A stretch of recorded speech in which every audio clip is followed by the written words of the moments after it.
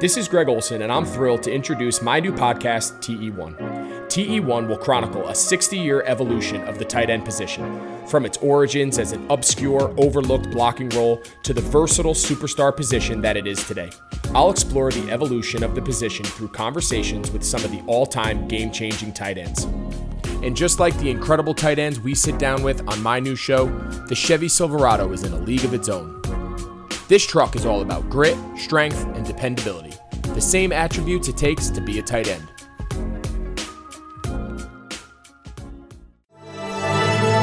Blue Wire. The Denver Nuggets select Michael Porter Jr. But I'm going to make sure that this pick is this organization's best pick they've ever made. Morris inside. Jokic. Put it up. Jokic, 23. Jokic away. Jokic puts it away with a thunderous dunk. Hello and welcome in to a new edition of the Rocky Mountain Hoops podcast, part of the Blue Wire Podcast Network. I am your host, TJ McBride from MileHighSports.com, your home for all Colorado sports. And I know I say this a lot, but seriously, remove all of the excitement that I've had for other pods. This podcast that I got to do with Jonathan Tjarks of The Ringer was one of the most interesting podcasts I've had a chance to do. We talked about all kinds of different things. It was really like a stream of consciousness pod where we were just talking hoops. And what's interesting about Jonathan Tjarks is that he covered the Dallas Mavericks and still does very closely. And he was around for all of the Dirk Nowitzki years, all the Steve Nash years, all the Michael Finley years, and all of that. Why that is unique and why that is so revealing is that there are a lot of comparisons and parallels that exist from not just that Mavericks team to the Nuggets team, but Jokic and Dirk in particular, as well as other members of the roster. We talked extensively about what we can learn from both teams in terms of a macro NBA sense. We talked about roster building. We talked about Michael Malone's job as a head coach and how he can progress more and more. We talked about Michael Porter Jr. and Jamal Murray, how they can coexist, how each of them have done individually, and just so many other things. It was really one of the most enjoyable podcasts I've had a chance to do. So make sure you check out everything he does over on The Ringer. He's blogging every morning about the NBA games that came out the night before. He's also doing tons of good podcast work. You'll hear him talk about that at the very end of the next segment after I tell you about DoorDash. But really, this was a very informative episode, not just for the playoffs now, but for looking at this Nuggets team as a whole down the line. So this was a much more broad scope podcast, despite it being in the middle of the playoffs, but I really think there's a lot to take away from this one. So thank you to Jonathan Tjarks of The Ringer for coming on the show and giving me the time of day to talk about this. And also thank you to all of our sponsors, DoorDash, to NFLSundayTicket.tv, to Bet Online, and also make sure you're checking out Tight End One, the podcast that is now out from Greg Olson on the Blue Wire Podcast Network. Awesome stuff on that as well. But we're going to take our first quick break. I'm going to tell you about DoorDash, and we're going to come back on the other end with my 50-minute conversation with Jonathan Tjarks about everything related to the Nuggets and Mavericks and how they connect together.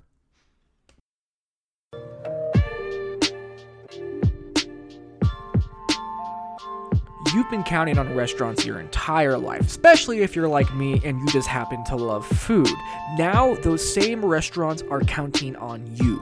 And while their dining rooms may be closed, they're still open for delivery with DoorDash. DoorDash is the app that brings you food that you're craving right to your door. Ordering is easy. Open the DoorDash app, choose what you want to eat, and your food will be left safely outside your door with new contactless delivery drop-off settings.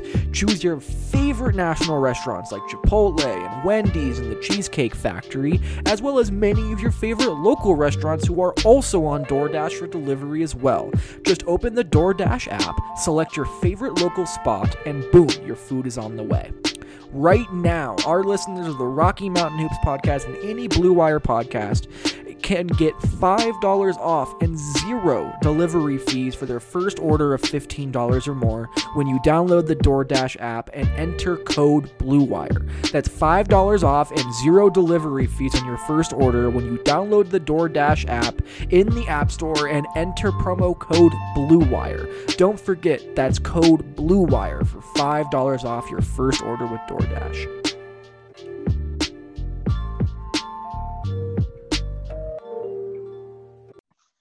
Welcome back into the Rocky Mountain Hoops podcast. I am so happy to have my good friend Jonathan Tjarks of The Ringer on the show. It's been so long since we've spoken, probably since Nuggets training camp going back, not this year, but the year before, right?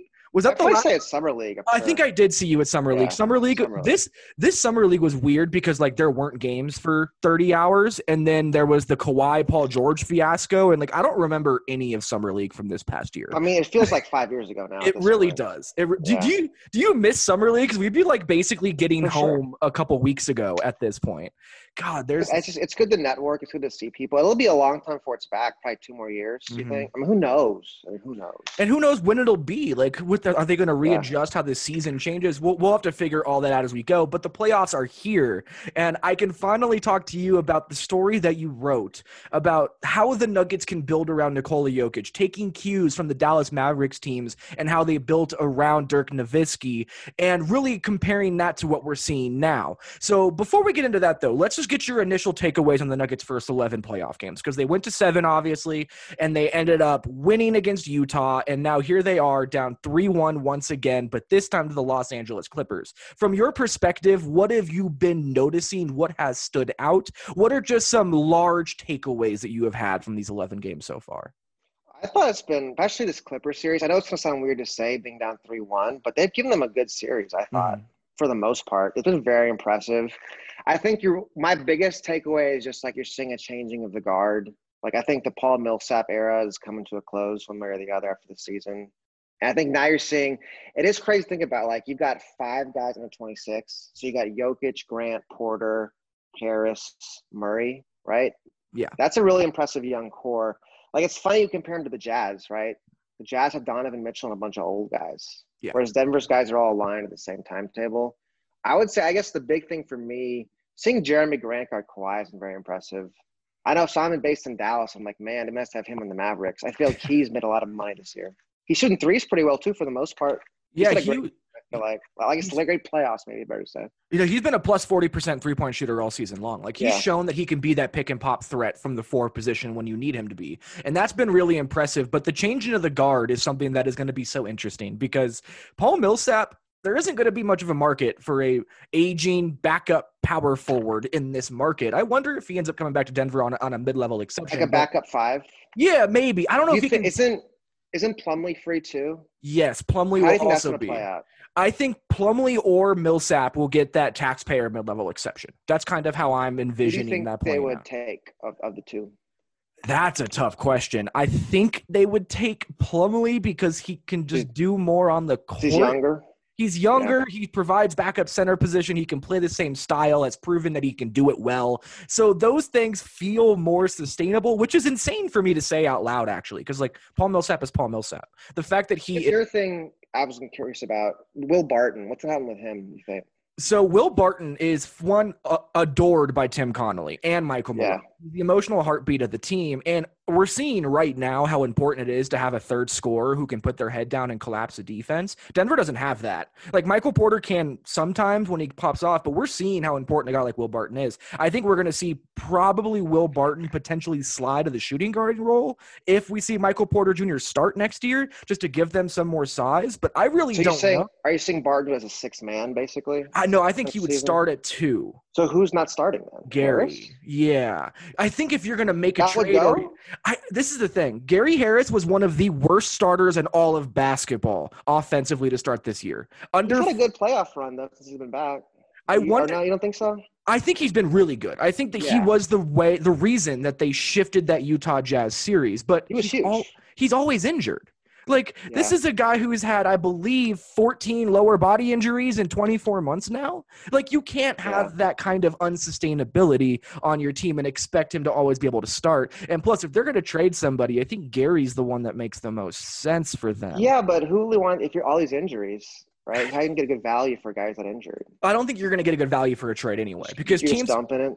Kind of, yes, because I think they're going to need the cap space. This is also a Kroenke-owned team who does not like to pay deep into the tax, and who knows what this cap sheet looks like next year. So I've been trying to pencil in guys that could potentially be cap casualties, and I think Gary could potentially be one of them. That's where you can make sense. I'm thinking about it.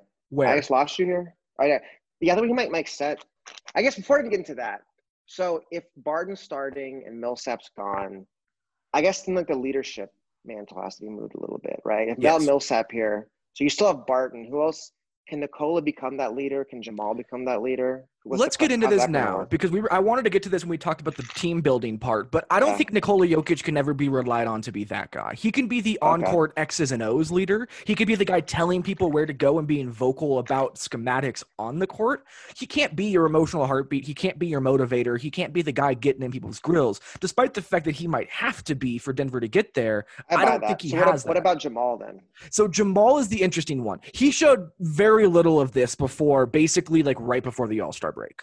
And then all of a sudden, he just realized he had to take on this leadership mantle, and he took off, and he became this guy that really rallied around. And we saw it in the first series. Like, there's no way Denver gets out of that series, not just without Jamal scoring, but without his leadership. Like, he willed that team back into the playoffs. So Jamal has a ways to go. He's the guy you hope can take over that mantle. But I wonder if this is going to end up being a thing where Denver needs an enforcer that doesn't play very much, a Udonis Haslem type of a leader on their team, just a wise sage guy who doesn't mind getting very, very loud and in guys' faces, but still commands the respect of somebody who has been. Is that Millsap?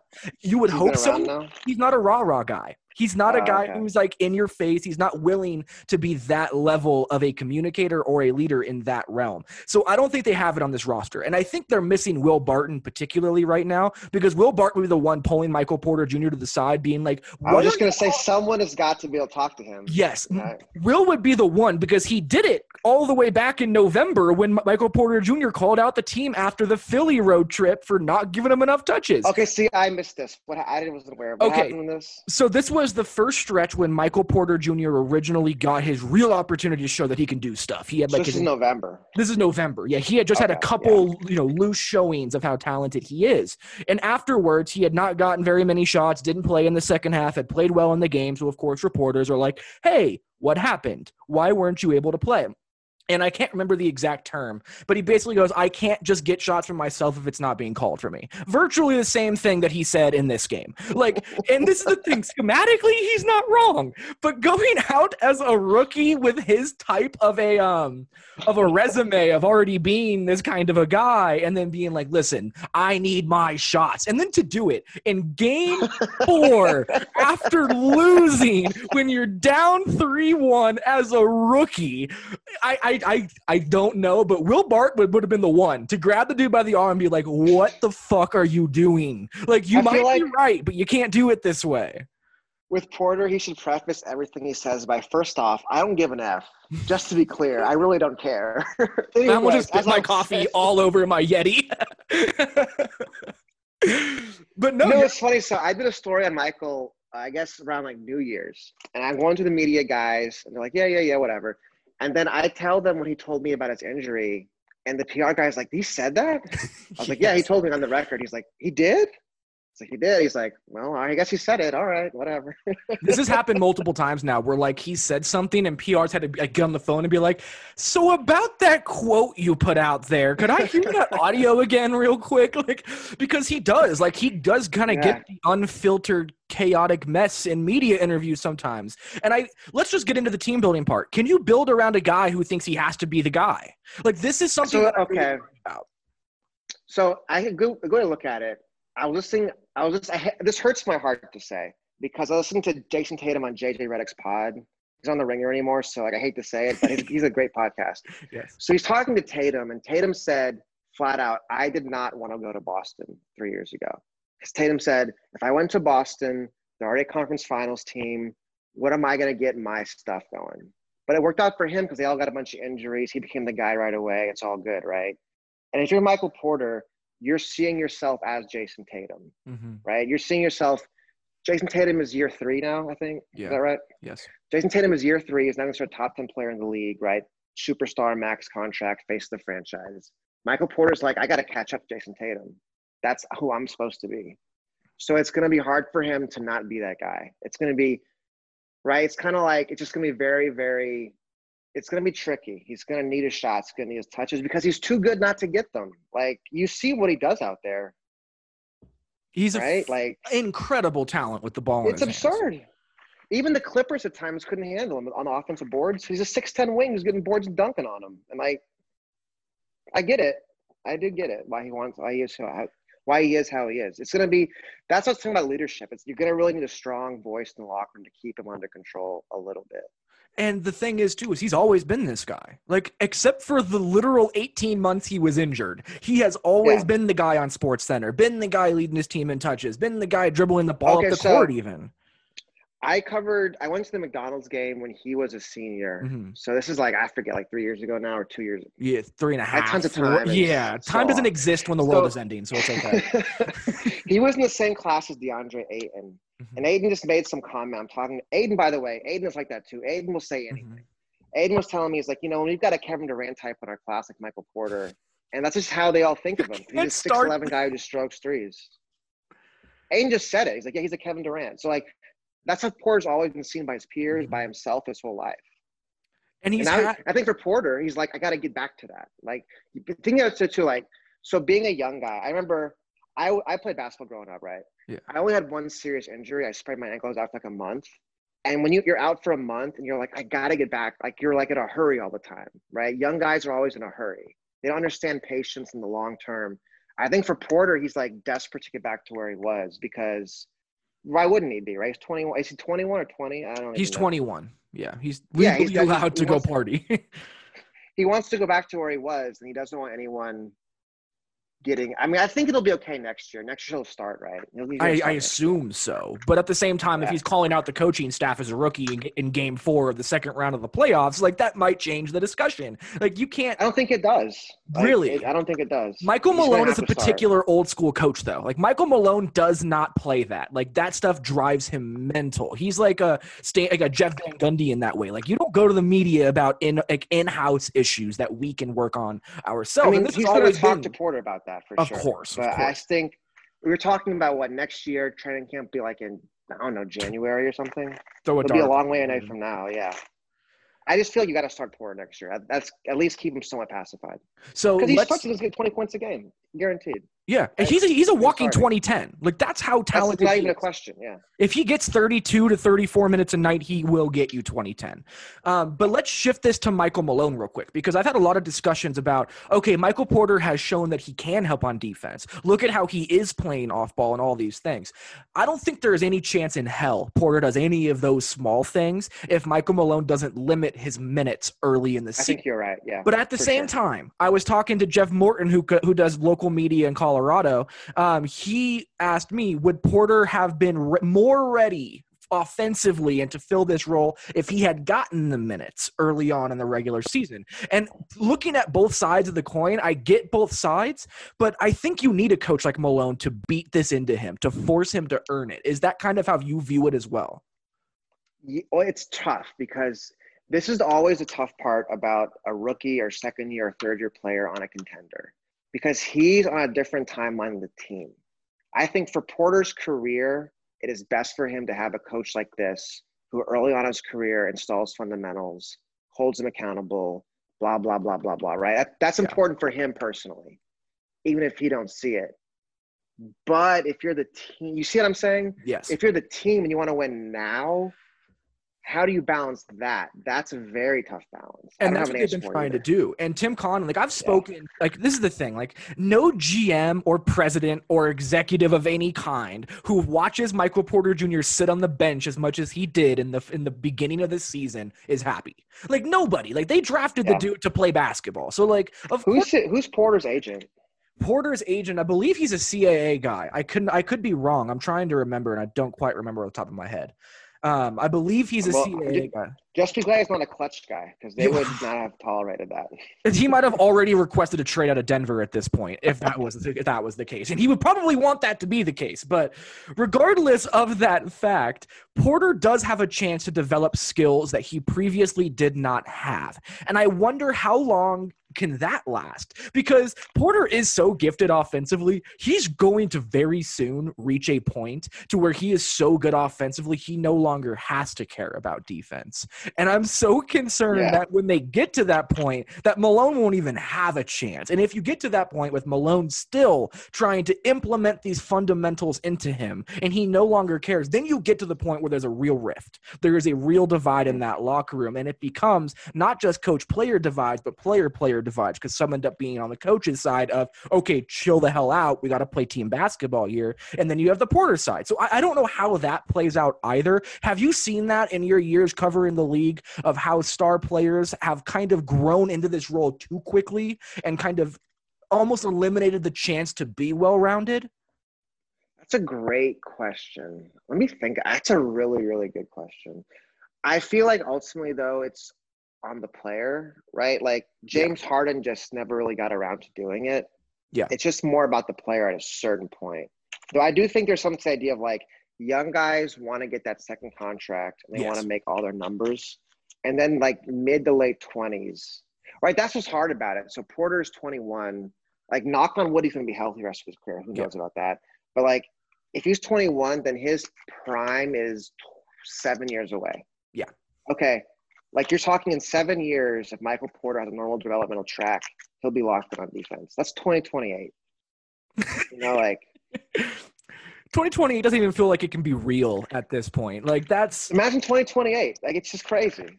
Man, and this is the thing, like if the Nuggets can keep all these guys together until 2028, they have a very real chance to do something special because that just means that something worked and that they were willing to keep it together. But I just don't know if Porter's ever going to be willing to be that guy if he ever gets anywhere near his offense. And I think it's important to note too that it's not his fault for that. It's not. Like I think a good example. So like Oklahoma City, everyone always blasts them for trading Harden, and obviously could have gotten more for that trade. But James Harden was not going to be a sixth man forever, right? It would be unfair to ask about of him, right? This is a guy who's like a Hall of Famer, best offensive player in like 20 years. He was just never going to be the third wheel for forever. And here's on a smaller note, the Bucks last year. So Brogdon wanted to leave because Brogdon said, I don't want to play off Bledsoe anymore, right? I guess what I'm saying is like when you have this much young talent, there is a window because the young talent wants to keep growing outside of the construct of the team. Yeah. Right? That makes a lot of sense. And it's something the Nuggets haven't had to worry about because they haven't had an ego-filled locker room at all. Like, there's been no egos in this locker room for 5 years until Porter showed up. And again, this is not an indictment on Porter. When you have been the best basketball player in any gym that you've ever been in, you deserve to have somewhat of an ego. But at the same time, like that is a whole new issue that Denver now has to find their way through, and they haven't figured it out yet. And that's where we get to the poll between Jamal Murray and Michael Porter Jr. Through Game 5 of the Jazz series, so those first 5 games, guess how many times Murray passed to Porter? Total passes. Oh my God, that's an incredible statistic. I want to hear this. I have no idea. 3 times. 3 times. And this is the thing. Didn't Porter start in all those games? No, not all of them. He started in all those. So how is it even possible? He's the point guard. I don't know.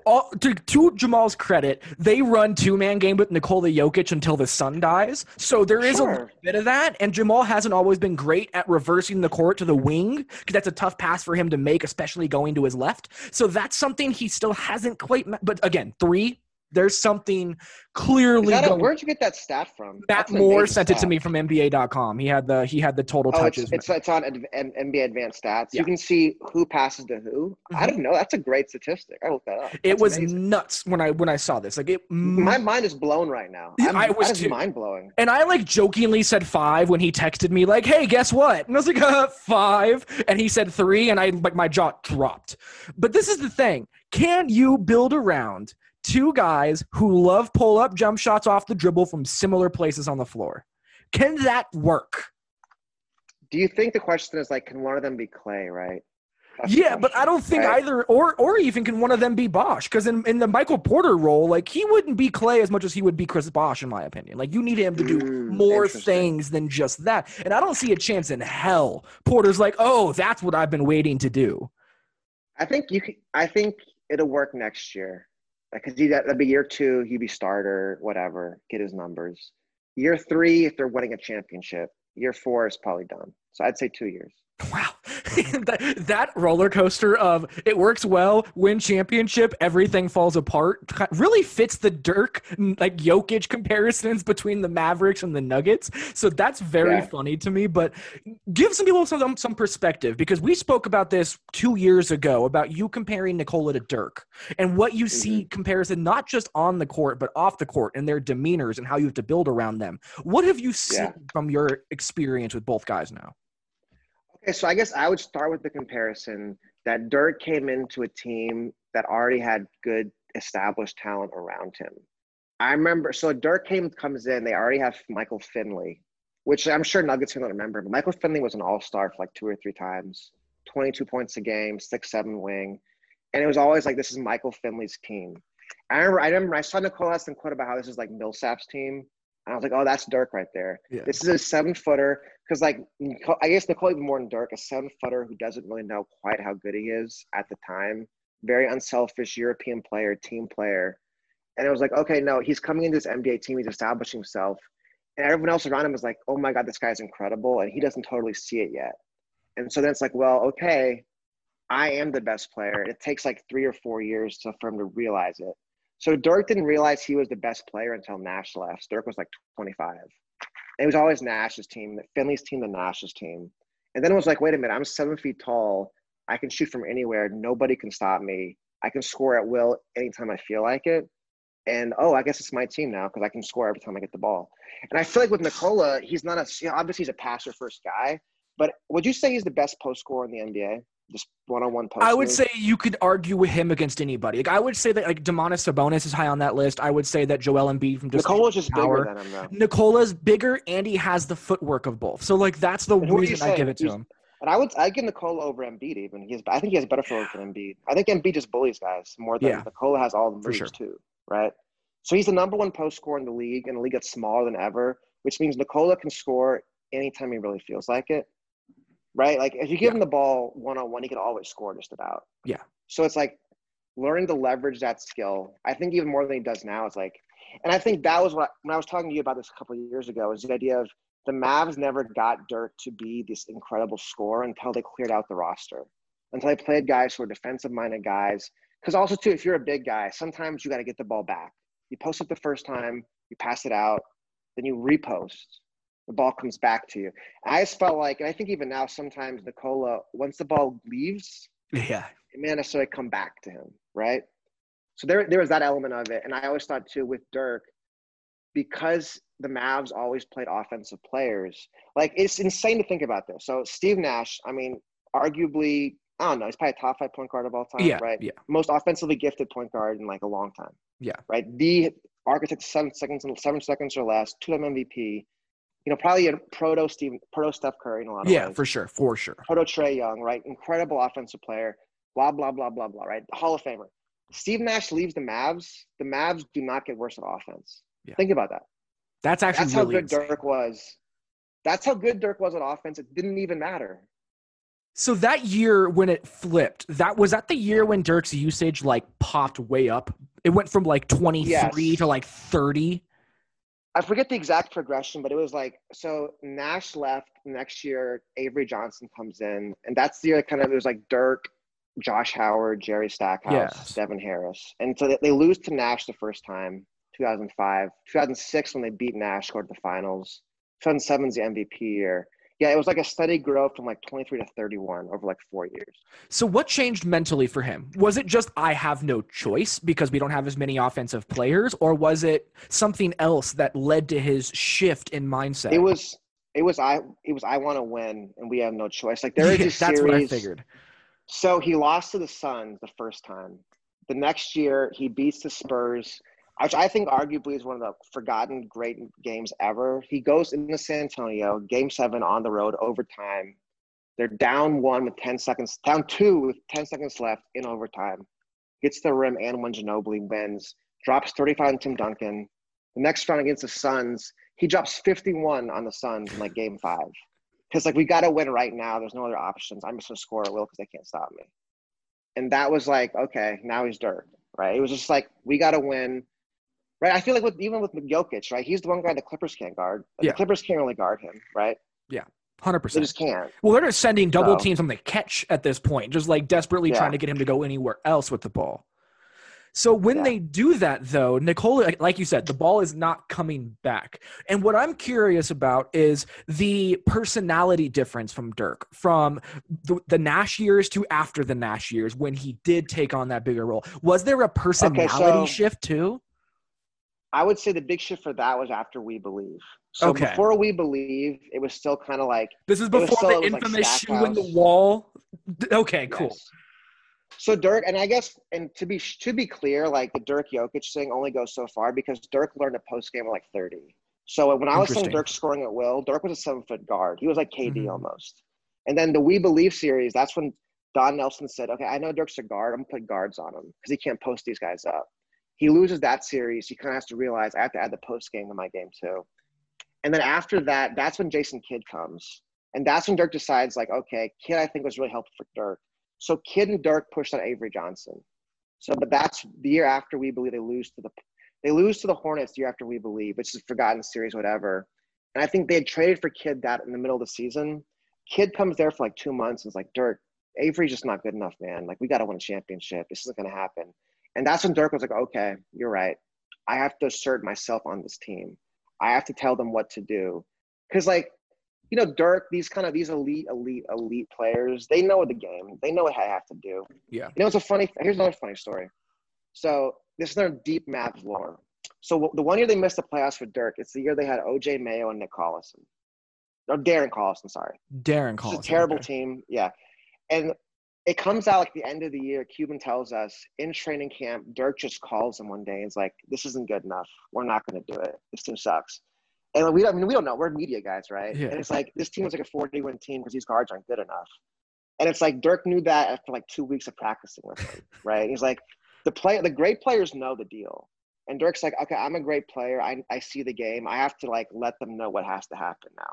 But that didn't happen until he was like 29 or 30. And that's what everybody that are Nuggets fans and the Nuggets organization is hoping Nikola will step up into. I have not seen anything that tells me Nikola Jokic would do that yet. And that's why I asked about the personality differences and what changes potentially on the outside as opposed to just on the court. You know what has to happen for that is like a lot of losing. Yeah, like and a that's lot of losing in the playoffs, coming up short, getting blasted in the media, blah, blah, blah. And I think that's starting to happen now. And I wonder now that the Nuggets do have so many free agents, if this is the offseason where Nicola's like, listen, man, like the Clippers, we just played them as best as we could and they just absolutely smacked us. Like, what are we going to do to fix this? And I still. How old is he now? Nikola is 25. I want to say 25, maybe 24. Yeah. I would say probably 2 more years, 3 more years probably, if the Dirk timeline is accurate. Yes. And it's going to be interesting to see because Nikola is also so still he's still European basketball minded. Like, he doesn't care. He wants to play basketball. Like, give him the best team to play with, and that's all he wants to do is just go play basketball. This is why that's same thing with Giannis, right? Yeah. Same thing with Giannis. 100%. That's why when we were texting, I believe it was yesterday, the day before, or whatever it was, and I was like, we'll see if Nikola Jokic retires before we get to this point. Like, this is not like a small thing. I truly wonder if Nikola Jokic just gets fed up with the bullshit of the NBA, and they're like, I'm going to go play Serbian basketball, and I'm going to play in the Olympics, I'm going to play Eurobasket, I'm going to hang out with my horses, and that he's so much of that kind of a guy that I don't know if we'll ever see him step into this personality role that Dirk has kind of taken over. That mantle. Well, even then, though, Dirk was always still, like, even when Dirk was that, it was still kind of Kidd was the enforcer of the team. When they won the championship, right? Kidd was the guy keeping Deshaun Stevenson in line. Caron Butler was huge for that, too. Like, yeah. Dirk was never, like, the rah-rah guy. That's probably never going to happen. But he was when it had to have happened, he put his foot down. But also, he was able to be the franchise face. Like, he was able to have those conversations with the media and be able to, like, explain what he needs from the team. And, like, was that always there? Was he always? No. He was super quiet. It took a long time. Interesting. There's a lot more parallels off the court than on the court for both of them, which is actually really unique considering how unique they each are and they still share the same similarities. Mm-hmm. Anything else on the Dirk Jokic thing that maybe we didn't get to that was on your mind? Well, I guess the biggest picture thing is what we were talking. It's just the idea of Dirk was at his best when he was playing with like defensive grinders. Because like he knew I could score when I need to. So that championship team, they started Tyson Chandler, Sean Marion, Jason Kidd. That's 3 elite defenders, crazy tough guys, super unselfish, bond to the system, bond to their roles. And like Dirk had 3, I mean, he had 3, I don't even say goons is the right word, but he had 3 tough guys who could play basketball and didn't take any nonsense. And I feel like that, to me, like, if you have 3+ defenders, then a guy like Dirk or Jokic, it's okay. I think it's the idea of this synergy, or like, if I have a Dirk, a Jokic, I have an all-time great offensive player, especially 7-footer. I just want to get as many great defenders around them, and I'm going to count on them to win ugly basketball. Because I think the other thing too, I guess one thing different that Dirk had is Dirk could score at 22, 23 feet like it was a 5-footer. So, like, he didn't have to have very good spacing around him. I don't know if Nikola might need better spacing than Dirk did. Like, he's a little more of a low post guy. And that was where we lead into the Ben Simmons part of your article, which I wonder how the spacing happens with that. And also, I wonder just how the way that the NBA has shifted since the Mavs won their series also shifts the way that you build a team. Because when Denver has, like, Paul Millsap, Jeremy Grant, and Torrey Craig on the floor together, everything falls apart. Doesn't work. Yeah, the Clippers series. Yeah, it's just not working. They lost the game 2 days ago in game 4 in the third quarter when Gary Harris got his 4th foul and Malone put Torrey Craig, not Michael Porter Jr. in, and they just completely fell apart with that Millsap Grant Craig lineup in there. But let's roll that into this idea of who the hell would you even get in this day and age to be able to get good defenders around Nikola? Because I don't think there's a whole long list of guys out there that fit this mold, because you need true 3-and-D guys and you need a Jeremy Grant, which they have the Jeremy Grant portion. I don't think that you can find a shooting guard or small forward that fits this bill that isn't either incredibly overpriced for what they bring to the table or good enough to give you enough of that stability from that side. I mean, I guess it makes you appreciate Klay Thompson, right? Exactly. Like they don't grow on trees. It makes you appreciate how incredible a Klay Thompson is, that he's 6'7". It is like, I feel like the more I watch these playoffs, the more I appreciate guys like Klay Thompson, Draymond Green, what they did at Golden State. I think maybe that's another way to look at it too, is like, if Nikola is your Steph Curry, well, Steph needed a freaking army around him on defense. He had Iguodala, Draymond, Klay, I mean, KD at the end, but then you had the KD team. That was such a freakish team. But just that first team, it was Iguodala, Draymond, Klay, Livingston, Barnes, right? That's a freaking army of wings. Yeah. And, like, I think, against LeBron, they all guard LeBron at some point, right? Well, they just switched everything and contained. That's the other part of it, too, is this idea of, like, we're seeing what Kawhi's doing to the Nuggets. So if the Nuggets want to win a championship, I mean, Kawhi's still hanging around. LeBron's ageless. KD is going to be back. Giannis at some point will get a good team around him. There's that part of it, too, is, like, how do you contain that 6'10" free – right? Like, if you look at the last 10 years of the NBA – KD, LeBron, Kawhi have won 9 out of 10 titles. Yeah. And the Warriors won 1. So it's like, that's the other thing too, is like, if you want to build a championship team, it is going to be hard because you've got these 6'10" wings. I guess here's my question for you. In 3 years of Nikola, Porter, Murray, who's going to be the best defensive player in 3 years of that? I'm going to say Michael Porter Jr. out of just pure luck, just because he's gargantuan. Like, that's kind of been his defensive thing, is I'm huge, and if I just get there on time, I tend to be impactful. So I'm going to say Porter, but that's just because there's not other good options on the board. That's more of an indictment on the Nuggets as a whole than it is a benefit to Porter in my eyes. Well, just of those three, like, okay, so let's start one by one. Like, Murray, where can he be defensively? How can he get better defensively? He has to get stronger. He has gotten stronger. What he needs to figure out how to do is increase his foot speed, which you can't do. Like, he doesn't have that level of quick twitch burst that a lot of guys do to defend the point of attack. And that's just really the biggest issue. And there's no rim protection because Nikola, which I'm sure we're about to get to, cannot erase mistakes for teams like this. Yeah. So I guess that's the thing too. When we were talking about Barton starting, if you're going to start Jamal, Barton, Porter on the perimeter, that's why I don't know you can trade Gary Harris. You've got to have someone to guard the ball. Well, this is why. This is my. Are you going to ask Barton to do it? Well, my take also is that, like, I don't know if you can win playing 2 small guards like Gary Harris and Jamal Murray in your backcourt anyway. There's that too. But at the same time, I've always wondered if Jamal Murray never actually hits that level, if the future of this team is Gary Harris as the pseudo point guard, like the Patrick Beverley point guard. I've always wondered That if makes sense. that's He exists. could be a Patrick Beverly type. And I can see but that. it requires Nikola Jokic taking more control than he's ever been willing to take of this team. And that's always going to hold this back because Gary Harris can't create offense for you. Like, I love the dude to death, but he can't be a guy you throw the ball to and say, use a screen and go create something great. I just don't see that working. So I don't know. These are the questions that are unanswerable for the Nuggets, and they haven't been answered in the playoffs. And that's a massive concerning thing because you would think that now that they've played now 4 teams, one who is a true contender, some of these questions would be able to at least have some insight. I would say if you're Denver, I think the goal next year should be to win 60 games and get the 1 seed. That way you can avoid these teams till the 3rd round, right? That should be the goal to me.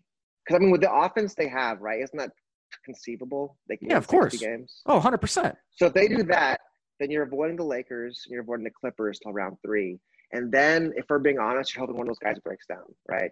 You're hoping Kawhi and LeBron, one of them breaks down or something. Get to round 3, because if you're the 1st seed, maybe you're playing Utah in round 2. Yeah. And then you're playing right? That, to me, is the goal for now. If you're going to have all these offensive beating up guys, Memphis in the 1st round would be a cakewalk for Denver. Yes. If you're going to have all these offensive guys win a lot of regular season games and get an easier draw. That's the first step probably for now. That's a really good point, and it's also completely opposite of what they said at Media Day to start this season. They were like, we don't care about the regular season. It's a 110-game season. We're going to get ready for the playoffs. That is what we care about. And it's for one thing, y'all are so young. Like, y'all can do both. You're a bunch of young guys. What are you talking about? You're at the freaking Lakers. I agree. What's interesting is the Nuggets have all this depth and all these young players and all these great talents. They are so fragile in their roster construction. Jamal Murray is one ankle turn away from going down and Denver having 1 point guard. Gary Harris goes down. They are just completely out of perimeter defenders again. Will Barton has now had 2 injuries in back-to-back seasons, which has eliminated them. Paul Millsap has now had back-to-back seasons where injuries have taken him out. Does that go with him not spending a lot of money? Right? I think They're just so. Not. Yeah, that's part of it. I also think another part of it too is that they haven't invested in facilities. Like, they have 1 cryo chamber. No G League team, right? No G League team. Still? So, like, those things also don't help. Like, screw the free agent pitches and getting guys in here. How are you going to keep the guys here happy if you're not investing? Look at Miami, right? Look what Miami does. Their G League team. And not only the G League team, just their facilities. Nobody trains like the Miami Heat. I know the whole cliche Miami Heat culture, but, like, there's a reason that exists, and it's because they put everything they can into getting those guys ready to play at the best level they possibly can. While we're talking about getting guys at the best level they can, what have been your thoughts on Michael Malone in the playoffs? I just think right now Malone is in culture mode and not win mode. Like, if you're playing Millsap this much, it's got to be a culture move, right? Like, he's just not been good. I also don't think that they have from the Malone. If I put my Malone hat on, it's Michael Porter Jr. will get targeted over and over again. So I'm gonna stick with Millsap because he's the trusted veteran. He's played 130. I guess he's not getting targeted, but he's not looking good. I mean, he's not getting targeted. But when the weak side actions reverse around and suddenly Paul Millsap is the guy either tagging the roller or getting to the corner, then you're screwed anyway. So, like, it doesn't really help you. So I don't get that. It's very interesting you say that, though. Still in culture mode, not in win now mode. So many Nuggets fans have been screaming this in terms of he's your Mark Jackson, not the Steve Kerr. That's the lazy example people love to throw around. Yeah. I don't agree with it. I think he's much, much, much, much better than Mark Jackson, and he's gotten better as he's gone, and maybe he could be the guy. But have you seen coaches transition from being culture guys? That's a good question. I would say Spo. Spo got That's a lot better. That's a great one. Right. Because I feel like for sure in the 2011 – so here's a good example. 2011 Finals, Mavs Heat. I mean, I don't know if people remember this. They remember Barea starting, right? Mm-hmm. Like, I'm sure people remember that part, that Carlisle started Barea halfway through the series. Spo didn't take out Mike Bibby till Game 6. So Spo let Barea eat up Mike Bibby for 2 games. Like, that's just like a simple little thing. That's so important in a finals, in a big-time playoff series. And now Spo's an elite in-game coach, obviously. So that's an example of a guy who went from culture to winning. I don't know how common that is. I have to look into that. Yeah, I don't think it's very common, but I also think that Spo is the kind of example that Michael Malone can follow, though, as a head coach. Is that, like, they're both grinders. They're both players-first guys. They develop relationships with their players. They are developmental at their core in terms of skills and on-the-court work. That's a very similar thing that I had not thought of Spo and Malone in the same vein before, but they've both also coached a lot of stars, and LeBron and D-Wade and Shaq and all of these different guys. Like, there's a lot to that. And I think that actually fits better than I originally imagined. So that I guess I'm not thinking about too with Spo and Malone, right? Neither one of them played in the NBA, but it's just hard to do. They're both such like, I guess confident. I don't even know the right word for it. Like they command respect despite not being players. That's not very common. That's just force of personality, I guess. I also think it's the whole sports thing of they've both earned it. Like Malone was the son of a coach who fought his way through everything to be able to get to this point. And on the opposite side, you have Spo, who was a video coordinator. Like he had to work his way from the very bottom. So they're both grinders. They were not skipping steps like some, I don't know, the Nets coach.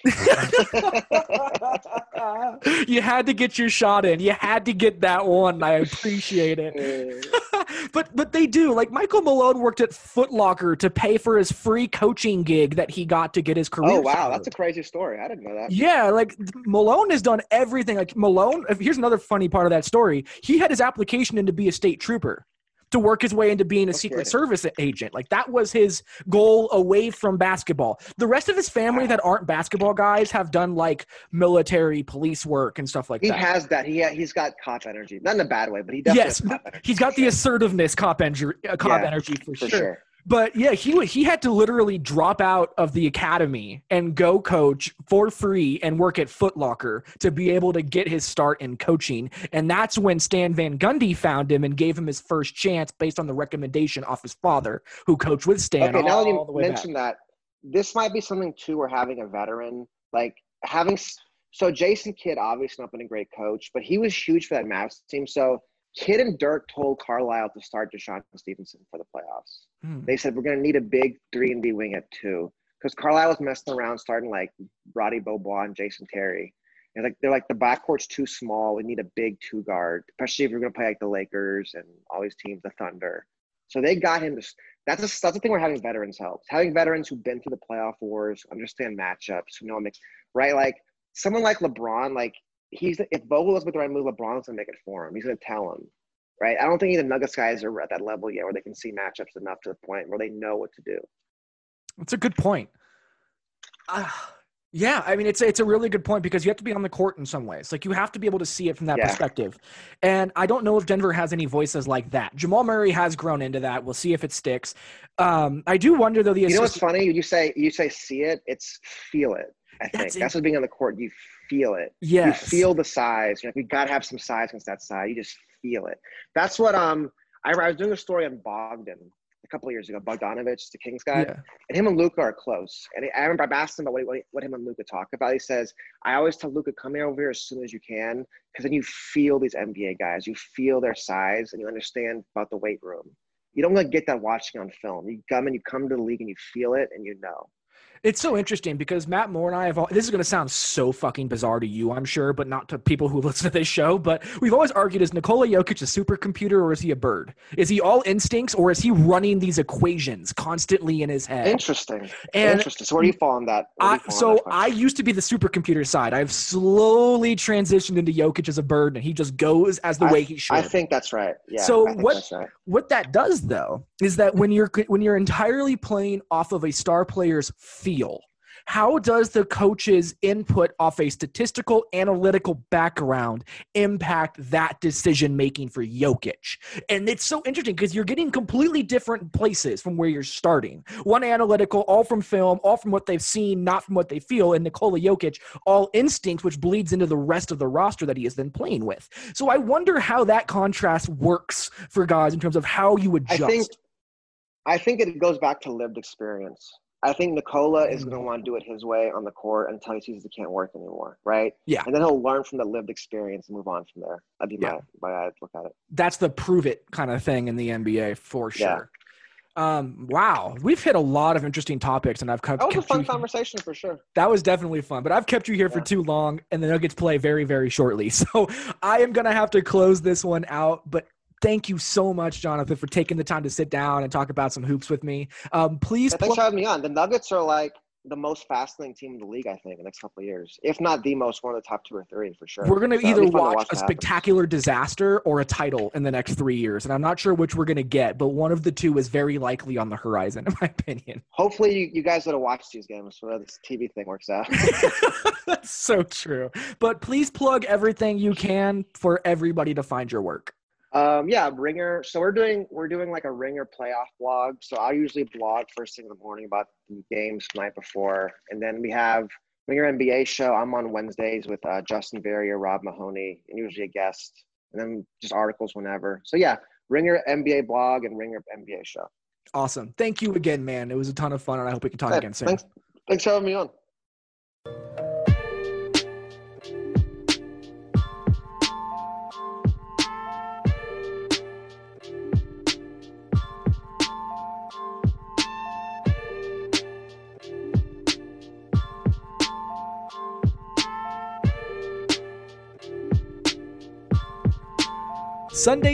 Sundays are finally coming back in the NFL. With NFLSundayTicket.tv, you can stream every live, out-of-market NFL game every Sunday afternoon on your favorite devices. Plus, you get NFL Red Zone and DirecTV Fantasy Zone channels, so you never miss your favorite teams and your favorite players, no matter where you live. NFLSundayTicket.tv is your key to the most glorious Sundays ever. Use your promo code BLUEWIRE at checkout to get 15% off of your subscription. Visit NFLSundayTicket.tv and use promo code BLUEWIRE. That is promo code BLUEWIRE in all capital letters.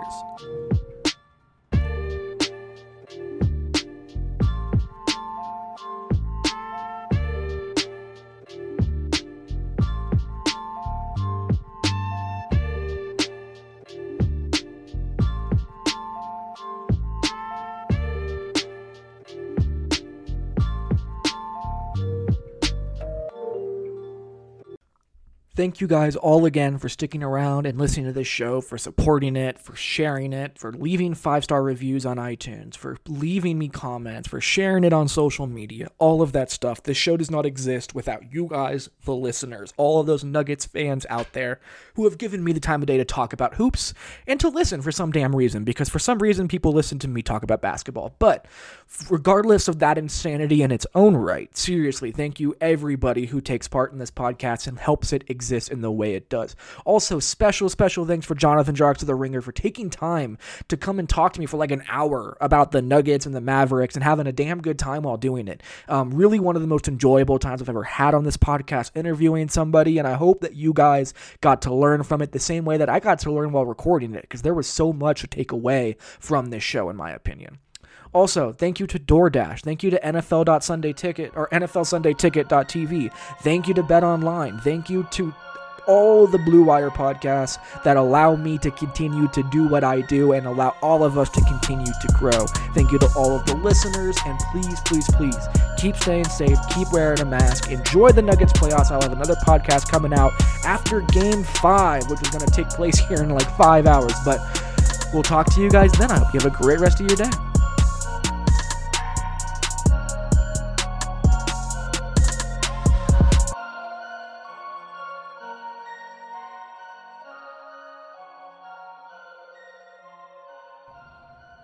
Sports are coming back, and so are your chances to bet on your favorite teams and events. Major League Baseball is finally kicking off this week, and there's no better place to start wagering than our exclusive partners, BetOnline.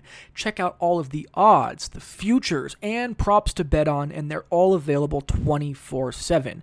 And with the return of sports, BetOnline sat down with former pro players Eddie George, Harold Reynolds, and 7-time NBA champion Robert Ory. See what they had to say on what it'll be like playing without fans in a series that they're calling Fandemic. Visit betonline.ag for all of your odds and up-to-date sports news. Also, remember to use promo code BLUEWIRE to receive your new welcome bonus.